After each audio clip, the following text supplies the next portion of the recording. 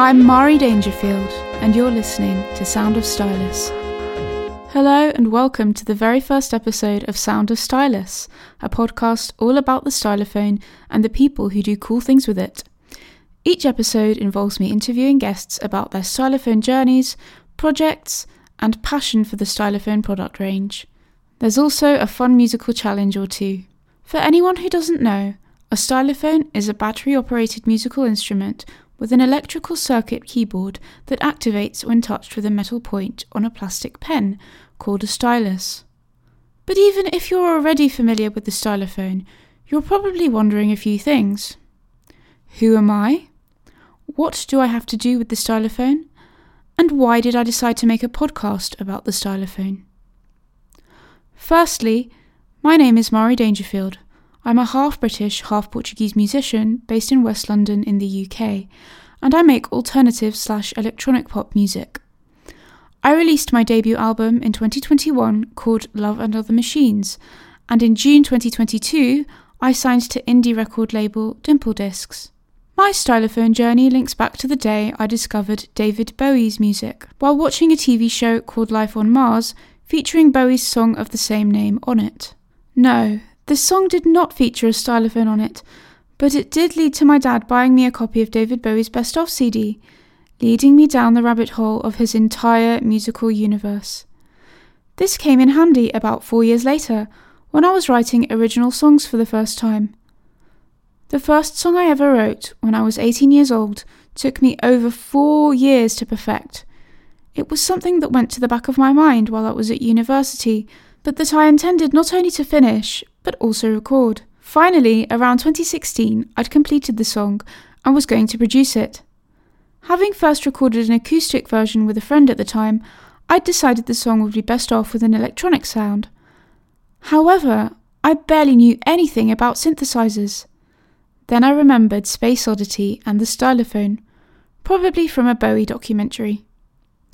I decided I would buy one, and I did, second-hand from a shop on Hammersmith High Street called X Electrical. It wasn't an original stylophone that had been invented in 1967, but a 2007 edition I would later discover. That didn't matter. As soon as I played it, I fell in love. While I was still figuring out how I would use a stylophone on my original song, in late 2016, I was scrolling through social media when I came across a video competition by a composer called Jan Tiersen, best known for his music featured on the French film Amélie. He was looking for the most original cover of one of his pieces of music from his latest album at the time, Ursa. I decided I would enter with a stylophone version of Porte Gorée. For anyone who doesn't know it, it's a solo piano work. So how was I going to play a piano part on a stylophone that can only play one note at a time? This was when I discovered a cool trick. I divided the notes up into different parts on different scores and into small musical cells that I could quickly record in chunks. Any more challenging notes would be recorded one by one. Then I would pitch up or down any notes that went beyond the musical scope of the stylophone, and flex edit any rhythms that fell out of line. Here came what I call multi-tracked stylophone. Suddenly, lots of really fast notes in a row were possible on a monophonic instrument. Now I'd recorded Porte Gorée. Fast forward to late January 2017, and I'd been selected as one of the winners. The music video, filmed on the top of a London hill in early January with me in a beanie hat and mittens shaking in the cold wind, went semi-viral for a while.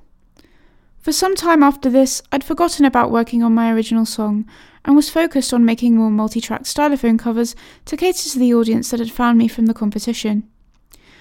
It was also at this point in time that Dubrek, the company behind the stylophone range, discovered me and began to send me newer products, and I even worked on a couple of sponsored videos with them, which led to a series of product tutorials for beginners. But my true passion was my original music. In early 2018, I teamed up with music producer Charlie Westrop, where I took my multi-tracked stylophone to a whole new level. Creating a riff with the same technique I'd used on Porte Gorée and with Charlie's help, I gradually built what would become my debut single, Virtually, from a layer upon layer of stylophone. barely anything besides my voice wasn't from a stylophone. By then, we were also using the Stylophone Gen X1 for effects and for the drums. And I also had a stylophone beatbox or two. Virtually was released in September 2018, and while I've never made a song with quite so much stylophone in it since, I've featured the stylophone in many other original releases and YouTube videos, as well as a fully instrumental stylophone version of my debut album called Love and Other Machines, the Stylophone Demos. In 2019, the Kingston University Stylophone Orchestra was formed by Dr. Leah Cardos, and I've been lucky enough to be involved with them on and off many times since, documenting the process in the Stylophone Orchestra vlog series on my YouTube channel, and even contributing a tiny bit to the recording of their debut album, released in January 2022, as well as some live performances. So why did I decide to make a podcast, and why one about the stylophone? I've been involved in some kind of content creation since at least 2016, when I started my YouTube channel. However, a podcast was something I'd never even considered until last year. It's the one thing I felt like I hadn't stuck myself into yet, and given what I wanted to talk about, it felt like the perfect medium.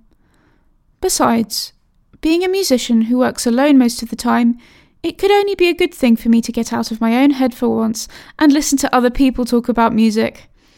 In this episode, I've obviously failed to do that, but next time. Particularly as Debrek have continually improved their marketing efforts, it feels as though more and more new groups and individuals are appearing around the world all the time that play the stylophone in innovative and interesting ways, and I decided that I'd like to be able to showcase and shout about their work and have it all in one place. This podcast felt like the perfect way to do that. So, now that you know all about me, what on earth I have to do with stylophones, and why I thought they'd be interesting enough to talk about on a podcast, get ready to enjoy the sound of Stylus. If you enjoyed this episode, it would mean the world if you could give the podcast a 5-star rating and share the episode on social media, tagging me at Maury Dangerfield and the podcast at Sound of Stylus. You can find us on Instagram at Sound of Stylus and on YouTube by searching Sound of Stylus.